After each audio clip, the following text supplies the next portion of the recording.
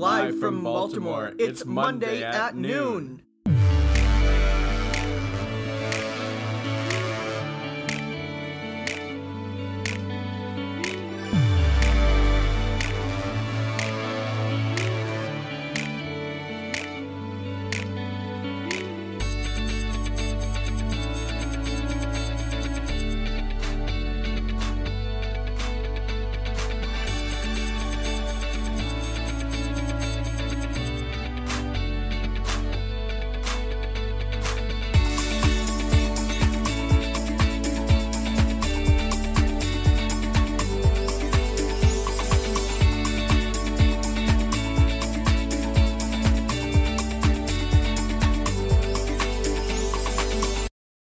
Our comedic minds.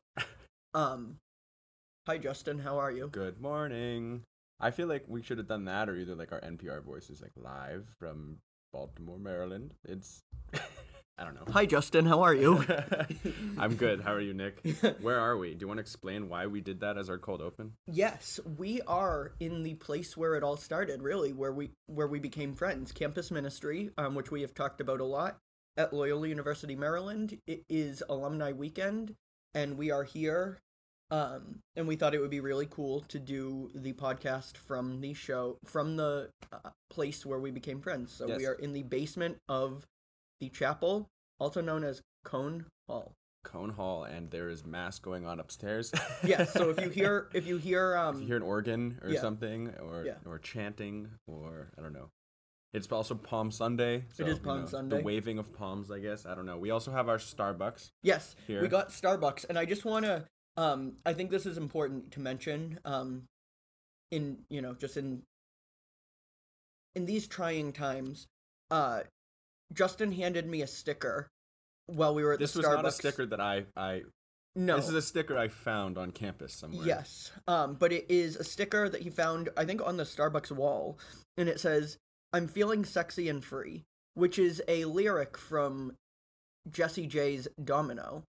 But it's a picture. It's a black and white lyric on top of. Yes. Yeah, the black and white grainy picture of Jimmy Fallon just like kind of looking into the camera, like taking a selfie, not smiling. It's kind of like when your mom or dad opens their camera and like takes that like Facebook selfie that we all know and have come to tolerate.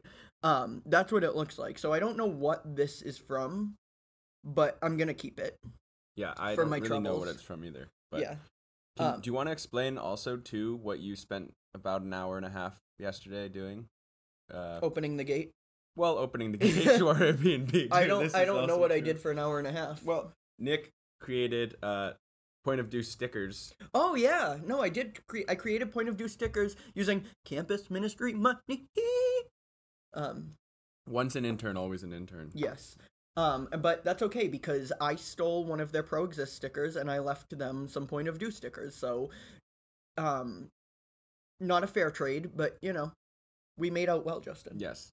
And Pro-Exist is the interfaith kind of slogan, right? Yes. So that's what I'm saying. They got the short end of that deal. But point of view. Yeah, they got point of view stickers. Encouraging interfaith dialogue. Yeah, encouraging we do spewing that. your bullshit. We do this do kind that. Of a difference. No, we do that. We do talk about interfaith. We do encourage interfaith dialogue. Which leads me to my question from like 2 minutes ago. Justin, how are you? I responded to that. Oh, my bad. Nick, how are you? Well. I said I was doing well. It's been a fun weekend. It's been nice to see people, and it's been nice to see people from your class especially too, because I've been in touch with like my friends from my class and stuff, but I'm realizing that I really haven't seen a lot of people who you graduated with because we didn't get that closure of like, your spring ending and being able to say bye and stuff, and like obviously the close people that I'm close with in your class I've seen, but just it was nice seeing people in your class too. Yeah. That I haven't seen in a while. They're all right. I've been having a lot of fun too. It's been very nice to see people that I haven't seen, both friends and, like you said, people that like just like acquaintances too that we haven't seen in a while that are friendly and kind and nice to see on campus. I went last night with my two friends Julia and Catherine, who are some of went to dinner with them. Yes. Yep. Yes, we went to the Cheesecake Factory. Where else would you go? Exactly. I not ran into, but one of the servers was a Tinder match. My first ever Tinder match in Baltimore. The fact that you remember that. Yeah, that was funny because I don't get around, so like it's like probably one of 4 people in Maryland. So that was kind of funny. I like the fact that it's been 6 years since you were first year at Loyola, and you bought your first Loyola sweatshirt yesterday. Yes, thank you for telling them all that it's been 6 years. Yeah, I bought my first Loyola sweatshirt. I think that's so funny. Like, my family and myself, we bought out the bookstore almost immediately. That's like pretty normal. I think that's what you do. Hold on, before we go any further, I just need to do something, and we can keep this on the podcast. Gosh. He's about to spray hairspray, and I'm about to choke. Sorry. If you hear me coughing, this is why. I saw myself in the video. He's sitting 2 feet away from me, and he's spraying his hairspray all over. Oh my goodness. This is how you get the messy TikTok look, people. Okay. Well, so last night there was an event, first of its kind, called Alum Night, and that I attended that. Nick did not attend that, although everyone was asking for Nick. I felt like I was your personal assistant, and it was like, "Where's Nick?" I was like, "Sorry, he's unavailable at the moment. You'll have to call back." I know a lot time. of people. I'm kidding. I'm kidding. I really don't. You're really famous. I'm kidding. And people were asking about the podcast too. That was a lot of fun. Yeah, we very much appreciate that. If only I had the stickers, because then it would be like, I know. Here's our business card. And just stick it on their suit jacket or their dress. You know. Yeah. No. I've been leaving like Follow Point of View podcast on Instagram. Every whiteboard that Nick sees on campus. Every available whiteboard. He's writing. He's advertising Point of View. You can really tell that Nick is our marketing person, and I'm here. And I see you. Do you see me? Thank you. I was. Oh, we're in person too. I don't know if we have mentioned. No. Well, I think we have by saying where we are, but we are in person. We're not like we're not sitting laptops across from each other. Yeah, we're sharing a microphone. We're sharing headphones. So today, do you have anything else to add for this? Oh, what are you grateful for? I think you kind of answered that. I think I'm grateful. I'm grateful for the Loyola community. Yes. Yes. I am too, and I'm grateful for. Also, I should probably you say your grateful thing. I should probably finish my alum night thought. Oh yeah, true. I will say that I am grateful for specifically last night, going Julia and Catherine for their hospitality. And I got to meet their dog, and Olive is really cute. She's Olive? That's the name of the dog? Oh. Yeah, and she's very well behaved, I have to say. I don't think they would agree, but she behaved very well, and she's a puppy, so like she's very well trained. That's sweet. But they just make me feel so seen and respected, and I love them a lot. So shout out to them. How was Alum Night? I'm also grateful for the band not really feeling the vibe of the event, because this alum night was really open to like all Loyola alumni, and their first song was like a Metallica song, and really it wasn't like there was no dress code, it wasn't like black tie type of thing, but like I don't know, it was classy, and then just playing Metallica was just like it was a vibe, it was fun, nice. But again, nice to see people.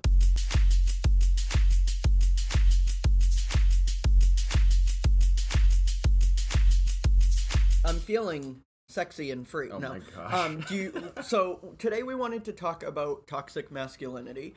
I wanted to talk about it given me specifically, and you can talk if you want in a broader sense, but with the Oscars, Chris Rock, Will Smith striking Chris Rock, I wanted to talk not about that event specifically, because my opinion on it is, he did something wrong.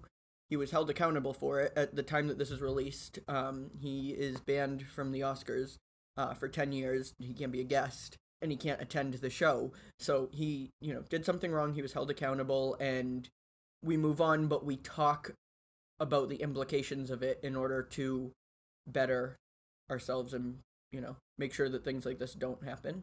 Yeah, right? Absolutely. And you and I have talked about that. We talked about in a previous episode, I think with Lauren, just like, cause she lived down the street, like, oh, like this happened did you see any of the news people?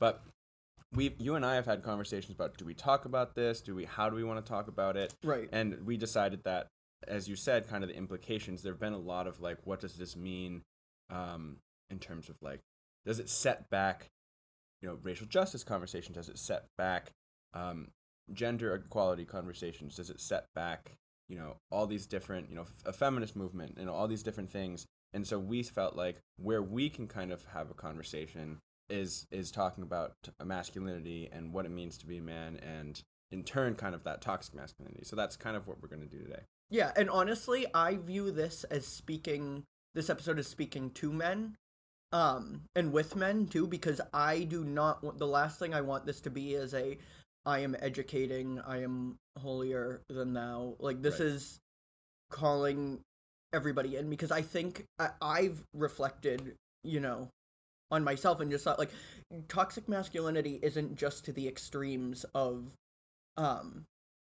sexual abuse. Like, that is absolutely toxic masculinity, but it's not the only example of it. Like, sure. I think I know for myself that I can see some of the behavior in my past self that I've already, acknowledged and grown from, and I'm proud of myself for that. But I don't want this to come off as we are do as we do, like, do as I say. Yeah, I think it's important to note that, as with everything that we talk about on this show, this really is a point of view, it's opinion podcast, right? Right. I mean, we'll be grounding our conversation in some of the literature that we have here. In fact, I kind of want to bring that up in a moment. But anything we say, we're not experts, right? We haven't done this research. We're just people who want to have this conversation because we think it's an important conversation to have, and that's again part of the reason why I wanted to start a podcast, is because I was having really interesting conversations about really important topics, and I felt like, maybe these are some conversations that other people would benefit from hearing, or just be entertained by, or learn something from. So of course, I learn from it. I honestly, like, my opinions sometimes change as we're recording episodes. Yeah. And I learn from the conversation. I learn about myself. No, I, honest to God, like, I have learned a lot. Like, I do like how fluid conversations are on here. And we're both human too, right? And so, like, what we say now, or like, might not be something that we, like, I don't know, we make mistakes, and we change, like, our opinions change and all that stuff. But like I said, we're going to try and ground this conversation within the definitions that we have here, that I'm going to present in a second, and then kind of talk about it and what it means, being men in today's society. Yes. Being men in today's society. Yes. Can you start us off with the definitions of sex and gender? Yes. So I wanted to talk first about the term sex and the term gender, because sometimes they can get confused. And so my source here is the American Medical Association, and this is how they define the two topics. They say sex refers to the biological differences between male and females, while gender refers to the continuum of complex psychosocial self-perceptions, attitudes, and expectations people have about members of both sexes. Even the terms male and female versus man and woman are not interchangeable. What it means to be male or female originates from the physical characteristics derived from sex hormones and genes that lead to certain gonads, internal and external genitalia, and physiological hormones, while being a man or being a woman holds a broader meaning, with cultural concepts of masculinity and femininity coming into play. So when we talk about masculinity and in turn femininity, we're talking about gender, which is more of a social construct, not based factually in the biology. That's sex. And I also want, I want to add the note too, that when someone says, because I know this said both sexes, but when we talk about gender, it's not just male and female. There are multiple genders. We'll get into that. Right. It's, as it said in the definition, gender refers to the continuum of complex psychosocial perception. So it's not just but there are being people a that man, are, being a woman. Like, there are people that are intersex. Can you explain more what that is? So I just wanted to bring up the notation that when we speak about gender, it's not just male and female. Gender is a spectrum and it's fluid. When we talk about sex, male, female, there are also people who are intersex, I'll give the definition. Intersex is a general term used for a variety of situations in which a person is born with reproductive or sexual anatomy that does not fit the boxes of female or male. This is a definition from Planned Parenthood. That's interesting. I that's something I admittedly am unfamiliar with. So Yeah, thank you for bringing that into this conversation. It's on the pride flag. It's the yellow triangle on the newest updated version of the pride flag with the purple circle in it.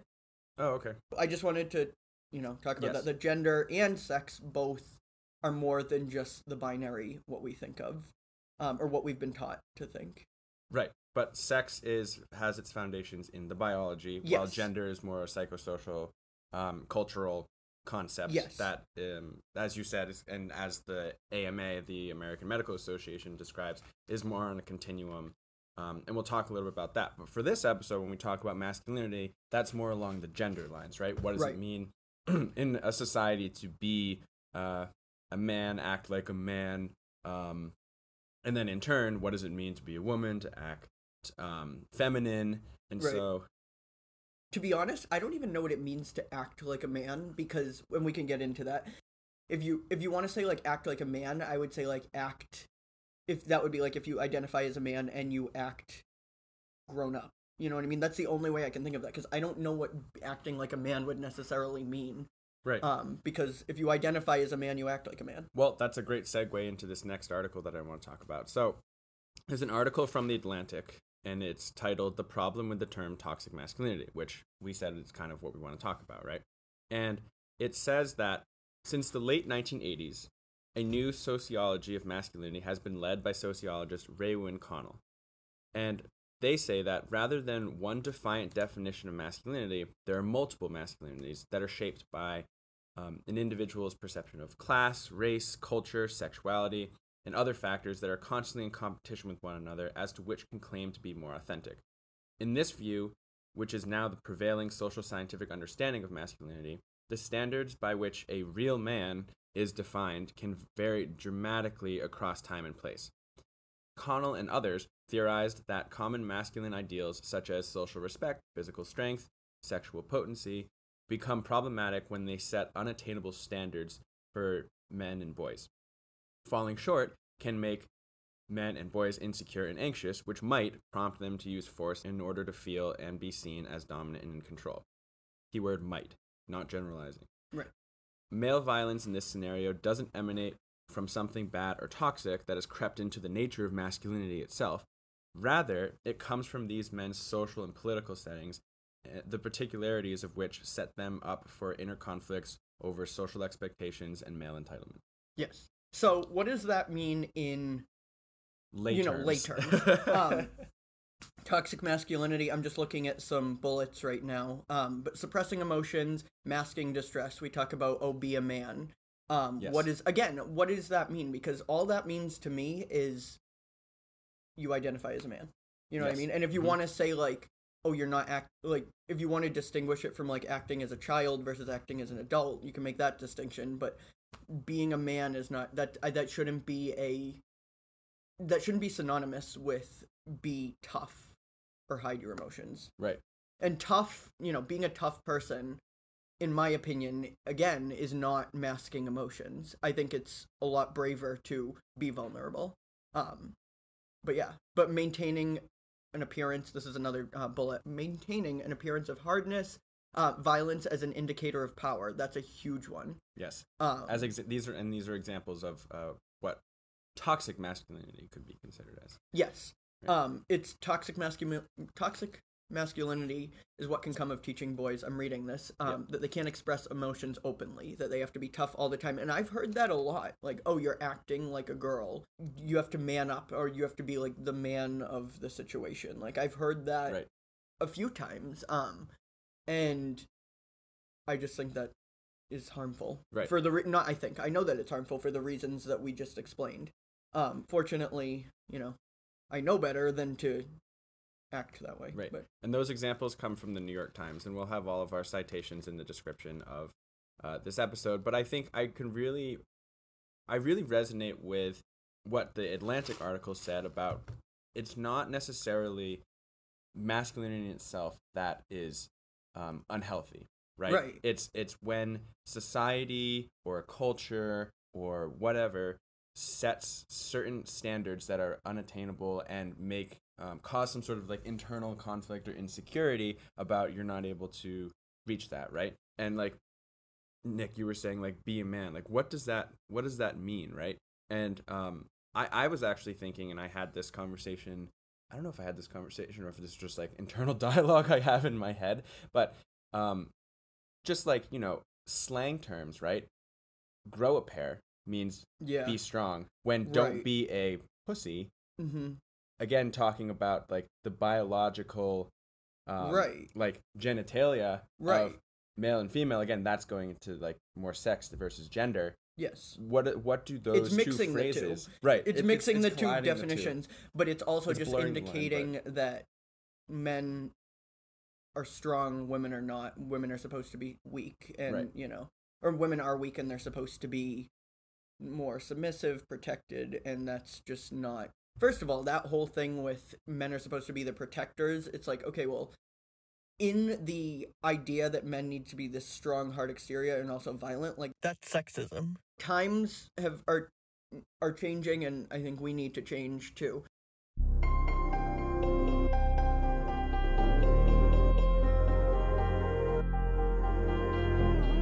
I want to talk about a little bit, because when I made the distinction of what does it mean to be a man, and it's like, okay, it can either mean two things, or what it should mean is I identify as a man or I act as an adult, and that's distinguishing boys from men in the same way they'd be like I'm acting like a woman or I'm acting like a girl. I wanted to make that very distinct from the whole boys will be boys type thing, because when I say being a man versus being a boy, I don't want to excuse.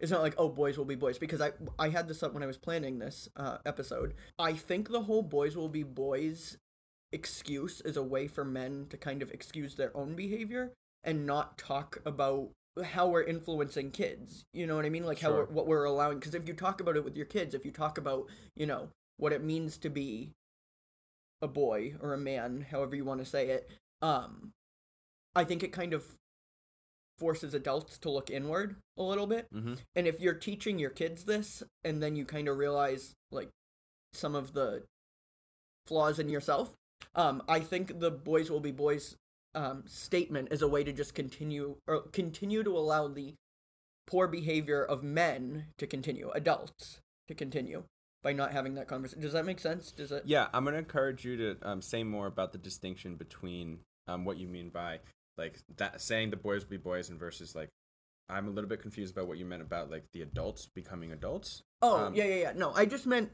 when I said what does it mean to be a man, it's like, okay, either you identify as a man, or if you want to say like, I'm a man. Like when people say men, I don't like look at a 10-year-old and be like, look, it's a man. Gotcha. You know what I mean? They're growing into like like puberty, like going from becoming a boy to a man. Yeah, I guess age. You can distinguish it as like a man is an adult, whereas a boy is a child. But I didn't want to make that the same thing as boys will be boys. Like when they're kids they can do it because it's fine, because like kids are gonna make mistakes, but when we're talking in the in the discussion of gender violence and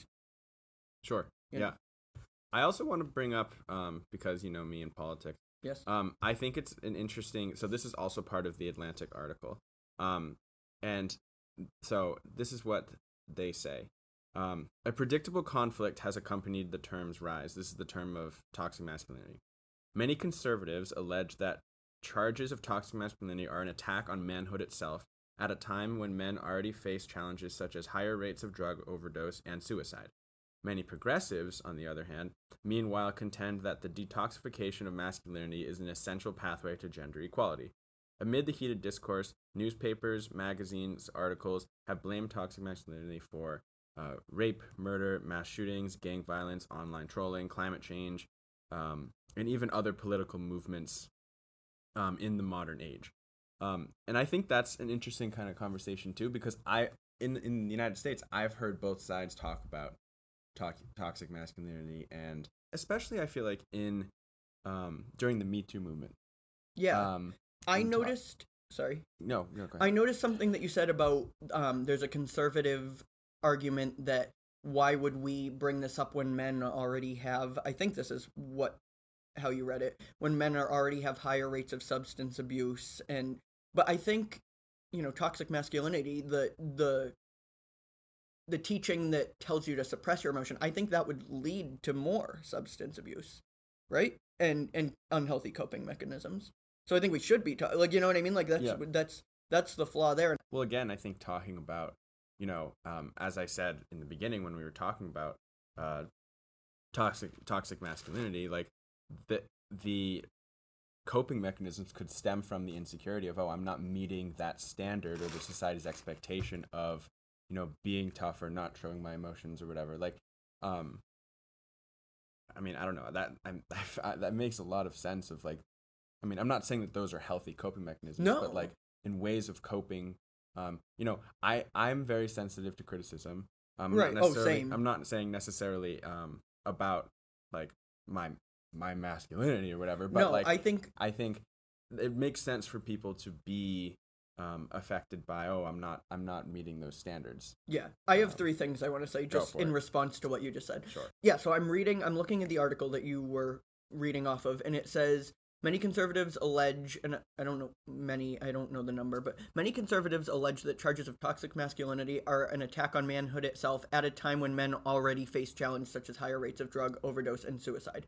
But those two things, drug overdose and suicide, like, it's not, oh, well, we're going through a lot, so let us be toxic. Like, that toxic masculinity perpetuates a lot of unhealthy coping mechanisms. So I think talking about it, I know, talking about it is a way to combat suicide rates and drug addiction. It's one way to, because I'm not saying everybody who's a drug addict or everybody who is suicidal is acting because of toxic masculinity. Right. I'm not saying it like that. I wanted to point out that I think that you do a very good job of, and this is one of I think I gave this on episode 17 when we were talking about like an affirmation for the other person. I think you do a great job of not adhering to traditional what it means. Like, I think that you are very emotionally intelligent, and just like, I appreciate that you're not. This is honestly, you've segued me great, and I'm gonna shake your hand right now because this is But honestly, I think you do a great job of recognizing toxic, like I feel like you always have. You've done. Well, thank you. That means a lot. And at the same time, though, I don't want to make it sound like, oh, this person doesn't act like, oh, I have to be tough. Like, you are very in touch with your emotions, is what I'm saying, and you know that, like, being vulnerable is a strength. Sure. But at the same time, I want to point out, this is not, at the same time, you're bad at it. I'm not saying that now I'm not talking about Justin anymore, but just because you don't, like, oh, I have to wear all blue, because, like, there are still, like, there are people like true. In the gay community that are toxic, like, toxic masculinity is also alive there. So it's not just in traditional, it's a gender thing. It's not, and right. even in that definition, when we started saying, there are multiple masculinities shaped by class, race, culture, sexuality. Like, sexuality is one of those things. Right. Sexual orientation is one of those things. Yeah. So I just wanted to point out that right. Yeah. I just wanted to point out that you being comfortable, or you're very comfortable in your own skin, but being comfortable in your own skin and with your gender does not mean that you are not perpetuating toxic masculinity. Sure. That's what I wanted to point out. And I'm not saying you specifically. Sure. Well, so I wanted to bring up, like, just kind of an experience that might have been the foundation of me being okay with, I guess, kind of what you explained, of, like, being okay showing emotion, kind of, like, not always, like, following the, like, stereotypical, this is how a guy is supposed to, act in society. So, my senior year in January 2017, my grandmother passed away, right? Mm-hmm. And I was obviously very sad. Yes. This was the first loss that I had experienced that was like very close to me. Okay. A relative, and so what I find is when, or at least in my experience, I was very sad I was grieving during the services, the funeral, the burial, but the hardest part was going back to normal, or quote unquote adjusting to my new normal after this happened. So I went back to high school. I took a couple days off before the services and stuff, but then I had to continue to go to school and continue on with my life, right? Right. Because your life doesn't stop. And the grief came in waves, and something would just randomly trigger me, and I would feel really sad, like I needed to cry. Now, sometimes I would stop it because I would go, I can't do that. I'm at an all-boys school. I can't, I'm a guy, I can't cry in the middle, because then people are like, why is he crying? Like, that's so weird. But then I thought more about it, and I said, why the hell can't I cry? My grandmother passed away. I'm sad. Like, if people judge me for crying in this moment, that's more on them than it is for me. I can be sad. And so whenever I guess have those moments of like feeling deeply, and I will say I am a deep feeler. Yes, no matter what the emotion is. You are. I was until now I'm on Zoloft. But I am a deep feeler, and so it was those moments where, like, if people judge me for how I'm feeling, I don't mind crying in public. I don't mind crying in front of my friends. I don't mind crying in front of strangers, because if people judge me, they don't know what I'm going through, and no matter what, I have a very valid reason to feel what I feel. And so it was kind of that moment that started me on the journey of trusting in my feelings and realizing and validating my feelings no matter what they are, which, going back to our conversation about masculinity, that's frowned upon as if you identify as a man, it's frowned upon to show your emotions, right? Because it's seen as feminine, it's seen as weak.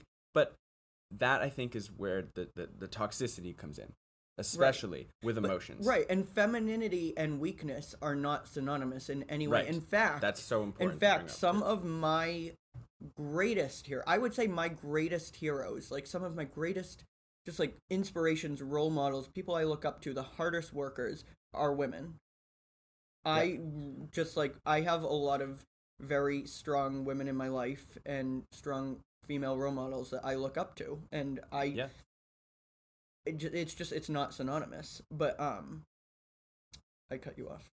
I was just saying that I think it's like that's kind of where you said very nicely that you think that I'm not someone who necessarily follows the quote unquote gender norms, and I kind of want to talk about like what gender norms are in this conversation too. But that's kind of where it started for me. It was like in high school, as you know, high school is an awkward time for everyone. Yes. You're like, either in the middle of, before, or just out of puberty, like trying to figure out like who you are. It's a very, in terms of growth, like biologically, there's a lot of hormones going on and all that stuff. But that was when I kind of realized, like, okay, like, who do I want to be as a person? Who am I as a man? And, being in all guys school, all boys school, high school, and then even coming to Loyola, being a coordinator of a men's retreat and attending a men's retreat, that was a conversation we had of what does it mean to be a man today? Right. And to me, my own personal definition is being able to trust your emotions, because we're human and everyone has emotions. There's no, I feel like only harm can come out of suppressing any emotions that come up as you navigate this life. Right. I would agree. I also, two things that I'm just looking at my notes, and I want to go back to the whole boys will be boys thing. I keep coming back to this, but it's just something that's on my mind. And I'm speaking to men right now, like, what an insult to ourselves to excuse that, like, as, oh, they're fine, boys will be boys. It's like, that's only used when we're talking about bad behavior. I was going to say, I wanted to say like, more about when those contexts are used. Yeah, that's only used when we're talking about bad behavior. So it's like, oh, boys will be boys will be themselves, boys will be bad. Like, that's what, and it's okay. That is what that's saying. That is literally what that's saying. And when do they stop being, quote, boys? When do they stop being toxic? When do they stop being bad? Like, if we say it as adults, we're allowing it to continue, and that means it doesn't stop, and that means that we're not teaching our kids. Like, to be honest, I didn't have a conversation with my parents about what it means to be a man, what it means to, like, I never had that conversation. I might have had like a small conversation or something, but I don't know if that's something that I've had either. And I think we're getting there as a society. I don't think that was like, I know we're getting better in terms of having these conversations and not suppressing our emotions. We still have a long way to go, of course. But I just wanted to point that out, like, when people say, oh, it's fine, boys will be boys, and I'm speaking directly to men, like, you're insulting yourselves. Really. Can you talk more about, like, I know you said, when bad behavior, but, like, talk more about, like, examples of when that's being said. Like, in my mind, I'm thinking of, like, when boys are being, I know, but, like, for our audience, like, when they're being rambunctious and something breaks, or, like... Yeah, okay, and that's fine, like, and that's what I'm saying. Kids are are wild, right? Like, you know, like, and it's not uncommon for like a little boy to be like playing in the mud or getting so dirty and like not caring at all. But like girls also do, like, I think that's something we project a little bit onto kids. Like girls have just as much fun playing in the mud. You know what I mean? Yeah. And there are like a lot of boys, or little boys that like playing with. I know one that likes getting his nails painted and playing with and watching princess movies, and there's nothing wrong with that. Sure. I mean, I was dressing up as Shania when I was 3 years old. Shania Twain and Britney Spears. Yeah. But yeah, so I think I'm talking more in lines of, oh, he hit her. It's like, oh, he likes you. That means he likes you if you hit a girl and you're a little kid. Like, and the girl is told like, oh, that means he likes you. Like, take it as a compliment. It's like, no, don't take that as a compliment. And this gets into my point of, oh, it doesn't end when you become a man or an adult, because we still see it all the time. I mean, we just saw it at the Oscars, but we see, you know, I'm not even talking sexual violence, which we do see too, but I'm just talking about like physical abuse. We see that all the time. And it's not just a man on woman, man on man, it's all genders. There's, you know, that's a different topic. Domestic abuse is, I mean, it's part of this conversation for sure, but that's... We could do a whole different conversation on that. There are two things that I want to talk about. And one is gender norms. I think I want to talk about a little bit and like what that means. And like the whole, like the toys conversation, right? When you're a kid, if your sex is male, then oftentimes you get the trucks, the action figures, the blue room. Blue versus pink. If you're a female, you get the Barbies, the, you know, American Girl dolls, like the baby, like the all of these like... I played with my sister's Polly Pockets. Like, not... You get the pink. I'm curious. You know, this is obviously an ongoing debate about, you know, like nature versus nurture and things like that too. That's, you know, just that's a question that's asked in psychology all the time. Nature versus nurture. Yes. But you know, I don't think we have the answer of like, okay, if you have a male baby, then they automatically get the trucks and the you know, and the action figures, which, you know, there's the violence, sure, whatever, and like action movies and things like that. Yeah. But honestly, like, we all watch violent, like, you know what I mean? Like, that shouldn't excuse, and like, honestly, everybody loves a violent movie. Like, could honestly be a whole other conversation that we have. And like, I love horror movies, but that doesn't mean I'm gonna go out and shoot someone, you know what I mean? Like, that's... But just like gender norms from learning gender norms, I guess, from a very early age, and then, you know, like, the stereotypical, like, gender norms of, like, the guy is the breadwinner and the woman is like stays home. Like, that does not have to be the case, and very much is not the case in today's society too. And I feel like that comes from, we've talked about historically, right? Like in like early civilizations when villages needed to be protected from pillaging and stuff, but like that's not the case. That's not the case in many places. At least that's not the case. And I also want to bring up the point of when we're talking about like boys will be boys, I'm not saying we need to hold these little boys accountable. I'm saying we need to hold ourselves accountable. Yeah, no, I really do, because it's such a thing that, like, I'm not saying, oh, we need to cancel little kids. I'm saying, like, we need to be the teachers, right? But that takes looking inward a little bit first, and I think that's part of the reason we don't do it. It's because comfortability, you know what I mean? Like, you're comfortable the way you are. Or the way things are going. If a system, you know, benefits you, like, that's privilege, and that's you're comfortable with it. Why would you want it to change? But I mean, I have an answer for that, but I'm just saying, like, I think that's what a lot of people think, and why they don't have those conversations. It benefits men, so.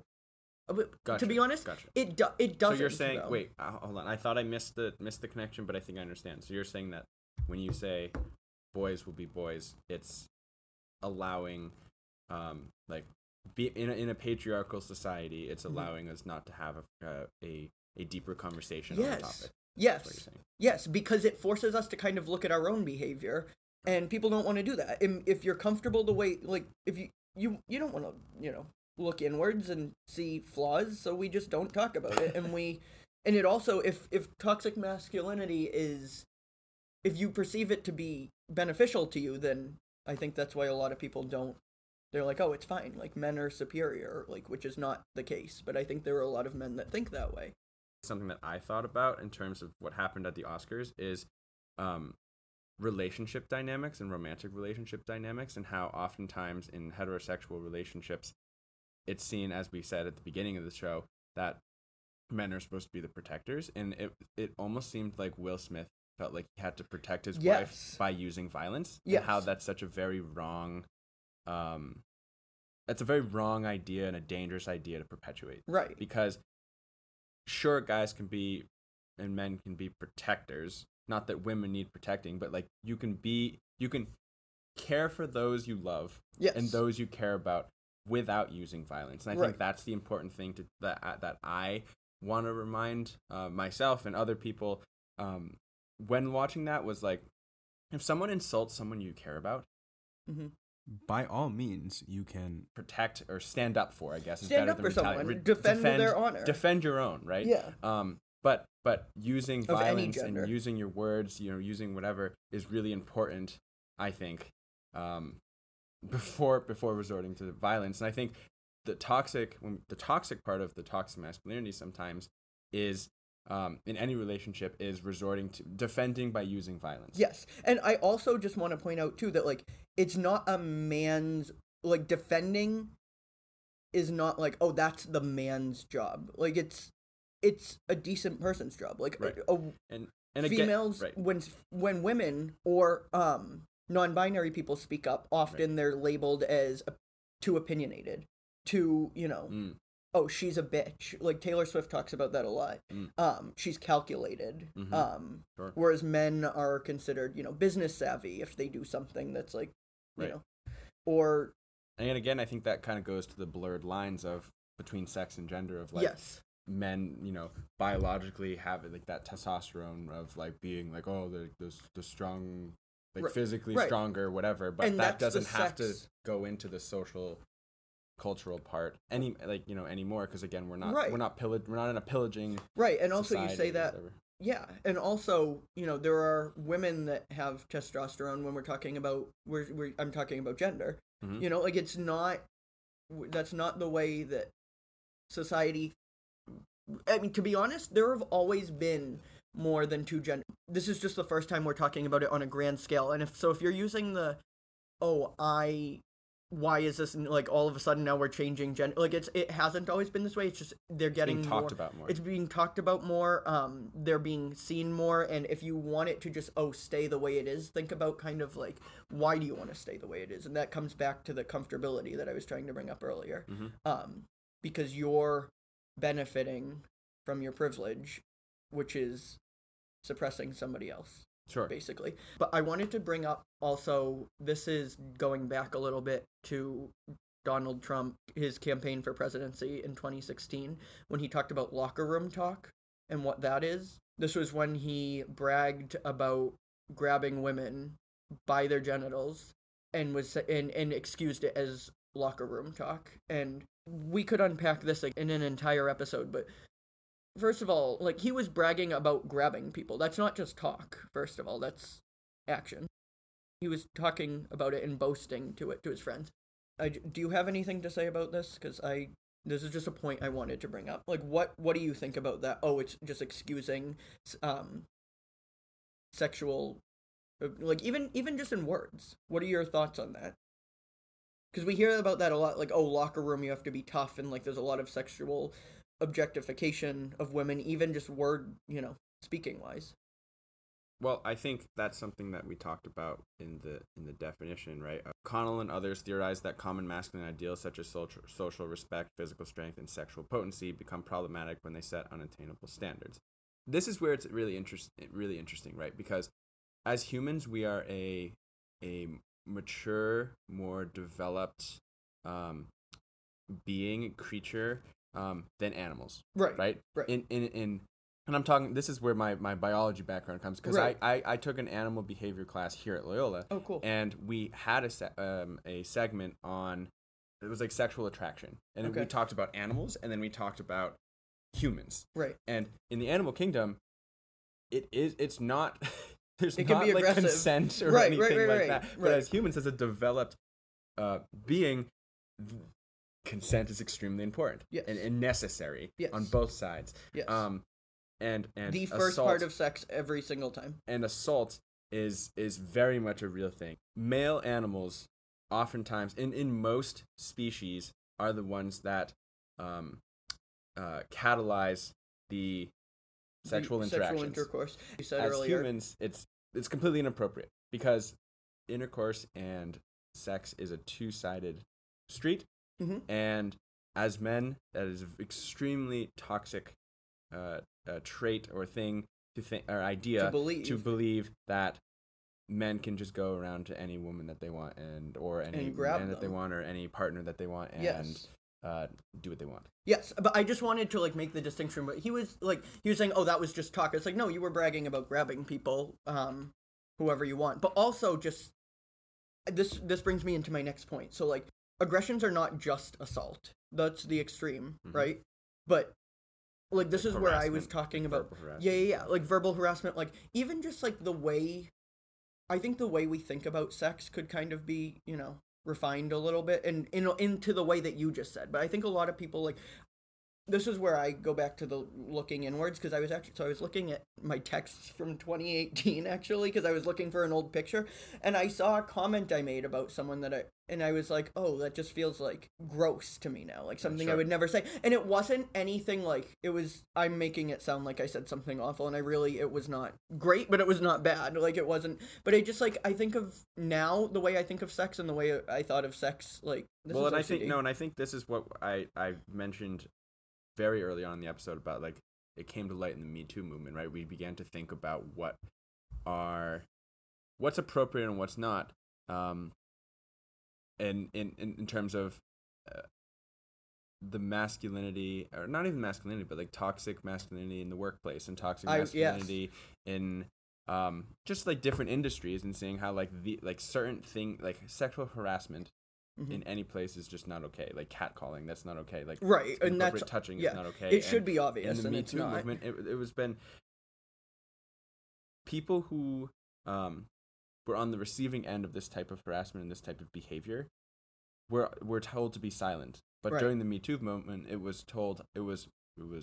came to light how much of an issue it was in our world and in our society. Right. And I think that's what you're saying, right? Is just kind of that type of behavior as and I hate to use the word civilized, or as like developed, mature human beings. Humans as a species is completely inappropriate and unnecessary and toxic. And to be honest, as I was saying, I was like, nope, this is OCD. I didn't actually say anything wrong. I was just like implicating myself, as I always do. No, but I just, back then, I don't know, I think that sex can be like I'm not saying this in a religious way, but a very sacred thing. And for a lot of people, it's a religious thing, but for a lot of people, it's not. But I think sacred is what I meant to say by that. And like, I made a sexual comment to my friend about somebody that I found attractive. Obviously it was a hypothetical, and it would be a consensual thing, but even that to me, and that was just kind of reading that back, I was like, ew, I hate that I said that.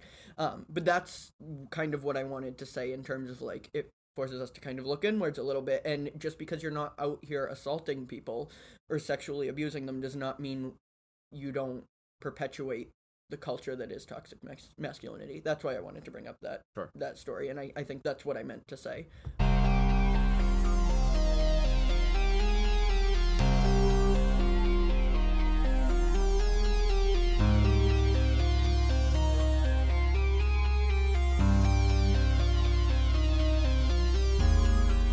So one more thing I wanted to bring up, the whole not all men conversation. Do you have any thoughts about that first? What? Not all men. Have you seen the hashtag not all men? I have not, no. Okay, so basically it's hashtag not all men are predators. Not all men want to perpetuate toxic masculinity. And sure, like that is, okay, we understand that that's true. They're like, I don't want to... Right, we don't want to generalize, for sure. However, that is mostly 99.999% of the time used as a rebuttal to women and people who, or honestly, anybody who's a victim of sexual abuse, or I don't want to say victim, survivor. It's, well, yeah, but not all men are like that. when people say, oh, men, you know. Well, I think it's used similarly to how you were describing boys be boys. It's a simple phrase to deflect a deeper conversation. Yeah. And it's the same thing with like when people said Black Lives Matter and people said, Right. well, all lives matter. Right. It's not that we're saying that all men are this type of person or all lives don't matter. It's just that we're bringing to light a specific issue in this moment that is important to talk about. Of course. So I just wanted to point that out, like, women or anyone who's saying, oh, men need to be held accountable, most men, like, it's not, like, they understand that not all men are predators, but there, unfortunately, are a lot of people, like, I don't like generalizations, but when you say, oh, well, not all men, just think about why you're saying that. Like, you could either feel, you know, called out for one of two reasons. Either you're acting in a way that you shouldn't be, right? Or you feel like disrespected because, oh, well, I don't do those things. It's like, yeah, but enough people do for that conversation to be had. And I think when we say not all men, it kind of it's just taking away from the conversation. It's that whole allowing people to be heard that we were just talking about. Who's speaking? It's deflecting. And, yes. And when you say that phrase, it's deflecting. And I think as a good way to end this episode is, as two people who identify as men, and as people that we said in this episode, we are very susceptible to criticism. If someone's calling you out or us out, the first instinct is always going to be defensive, right? Right. But it's getting over that defensive and saying, okay, let me hear what I did, what I said, was intended or was received versus how my intention was or how your intention was, and then going over the defense and reflecting or engaging in conversation about, okay, what can I do going forward? That's not always to say that something that you did or said was wrong or right or whatever, but if someone did perceive something, it doesn't hurt to go into a conversation to more fully understand how something you did or said was received. Right. And to also get more information about what you meant as your intention versus how it was received. And just because you didn't intend to hurt someone doesn't mean you didn't. Exactly. So that brings into the, like, well, I'm sorry you took it that way. It's, no, I'm sorry I hurt you. My closing thoughts are, I think this is a very important topic to talk about. Again, Nick and I are not experts on this topic at all, but we did feel like, in light of recent events, and, you know, being two people who identify as men, it would be an interesting conversation for the two of us to have together, as well as for our audience to hear. And we're interested to hear from you too. What are some things that you think about? Did you resonate with something that we said? Do you want to add to the conversation? We are always welcome to having audience members add to the conversation. We always say at the end of every episode, leave us a voice message on our website, anchor.fm/point-of-view. And you can do that, and we can include those on other episodes. So if you want to add something to the conversation, or just send us an email, and we can always just, you know, quote it, you know, anonymously, what have you.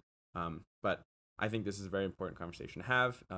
We're not experts, but I think, you know, clearly, we can bring you know, our takes, our lived experience to it. Yeah. Hopefully we did that today with this episode. Yeah, and honestly, like, I feel like a lot of this was, you know, just anxiety and it's a heavy conversation, but I struggled through a lot of what I wanted to say, and really we're just scratching the surface, right? But if you keep scratching the surface, you're going to get somewhere. Right. If that makes sense. And I don't mean like, oh, just keep going surface level. I mean, if you keep having this conversation and keep learning, like I said at the beginning of this episode, like, I learn every time that we do a podcast episode.